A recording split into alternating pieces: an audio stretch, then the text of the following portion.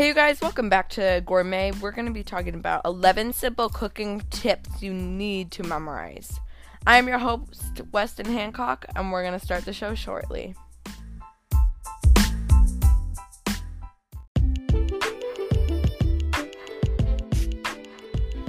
So, our first cooking tip is read the whole recipe. And you need to read the whole recipe to make sure you know what's happening, to make sure you are on point, because some things will catch you off guard. And if you don't know how to do it, look it up or listen to our podcast. If you are online today, our podcast URL is Anchor/gourmet. And our second cooking tip is set up mise en place. Mise en place is a French term that literally means put in place. It also refers to way cooks in professional kitchens and restaurants set up their workstations.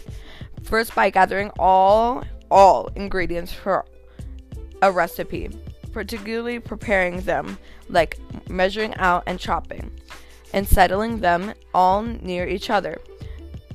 Setting up mise en place before cooking is another top tip for home cooks, as it seriously helps with organization. It's pretty much guarantee you never forget to add an ingredient and save you time from running back and forth from the pantry 10 times. Our third tip is always sharpen kitchen knives. Don't fear sharp kitchen knives. Can they give you a nasty cut? Absolutely. But no, dull kitchen knives are constantly proven to be more dangerous. They're more prone to slipping when cutting, which makes the chance of cutting yourself higher. If you keep your knives sharp, you also learn how to properly hold a chef's knife, as well as to hold the food you're cutting. So those are our first three, and we'll be back with our segment for the next three.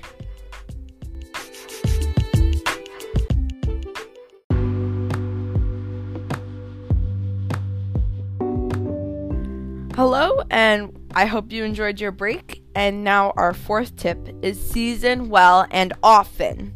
A major tip: season your food. Salt is the key to making food's flavor jump around on your tongue.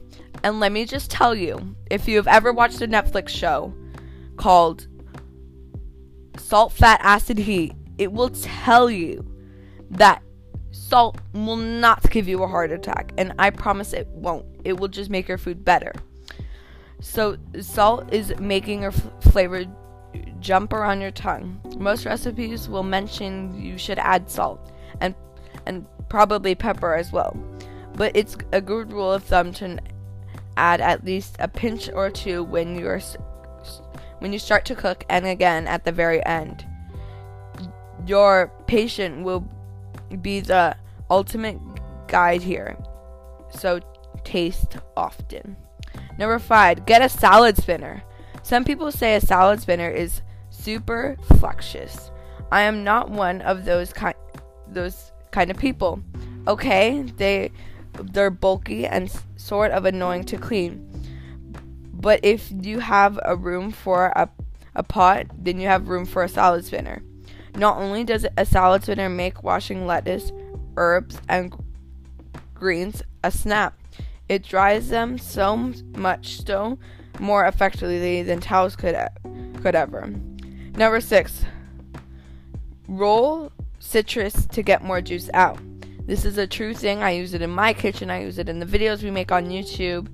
And all dishes, you need to, sometimes all a dish needs is a squeeze of lemon juice or lime to take it to the next level. To get the most juice out of your citrus, roll it on the cutting board before slicing in it. And I promise it probably doesn't make sense on the podcast, but it will when you do it. Our 7th tip is use the right pan. When a recipe says to use a certain type of pan, then use that pan.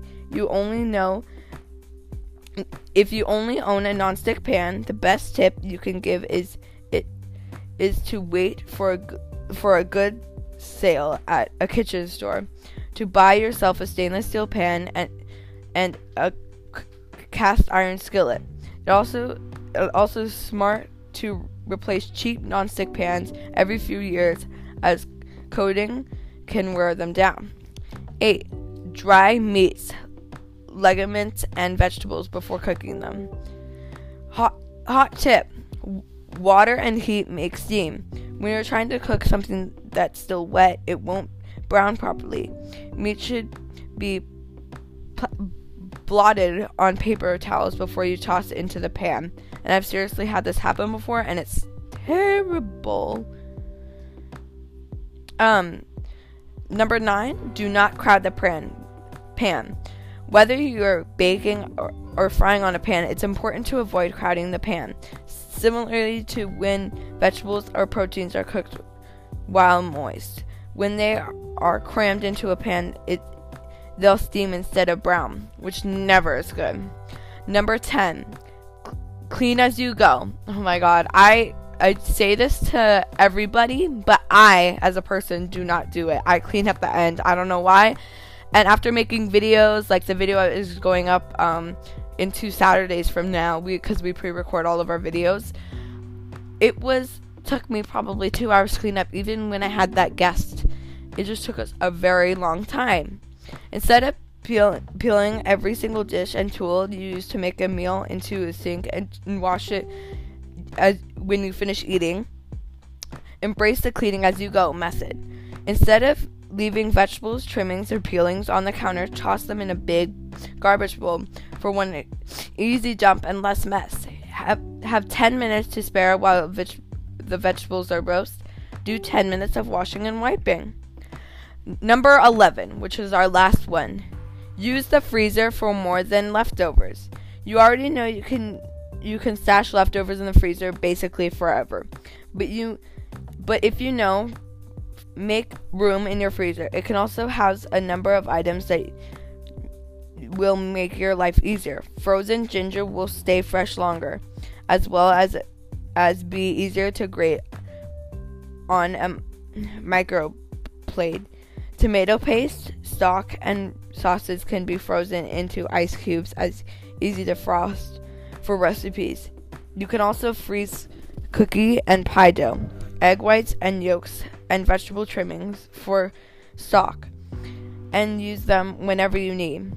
The freezer is also a prime spot to store bagged items instead of to compost, as well as kills and smell and decay.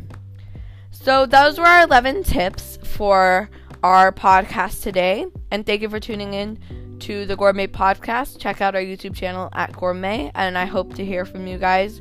Leave some comments down below, and I hope to hear you guys later. See ya!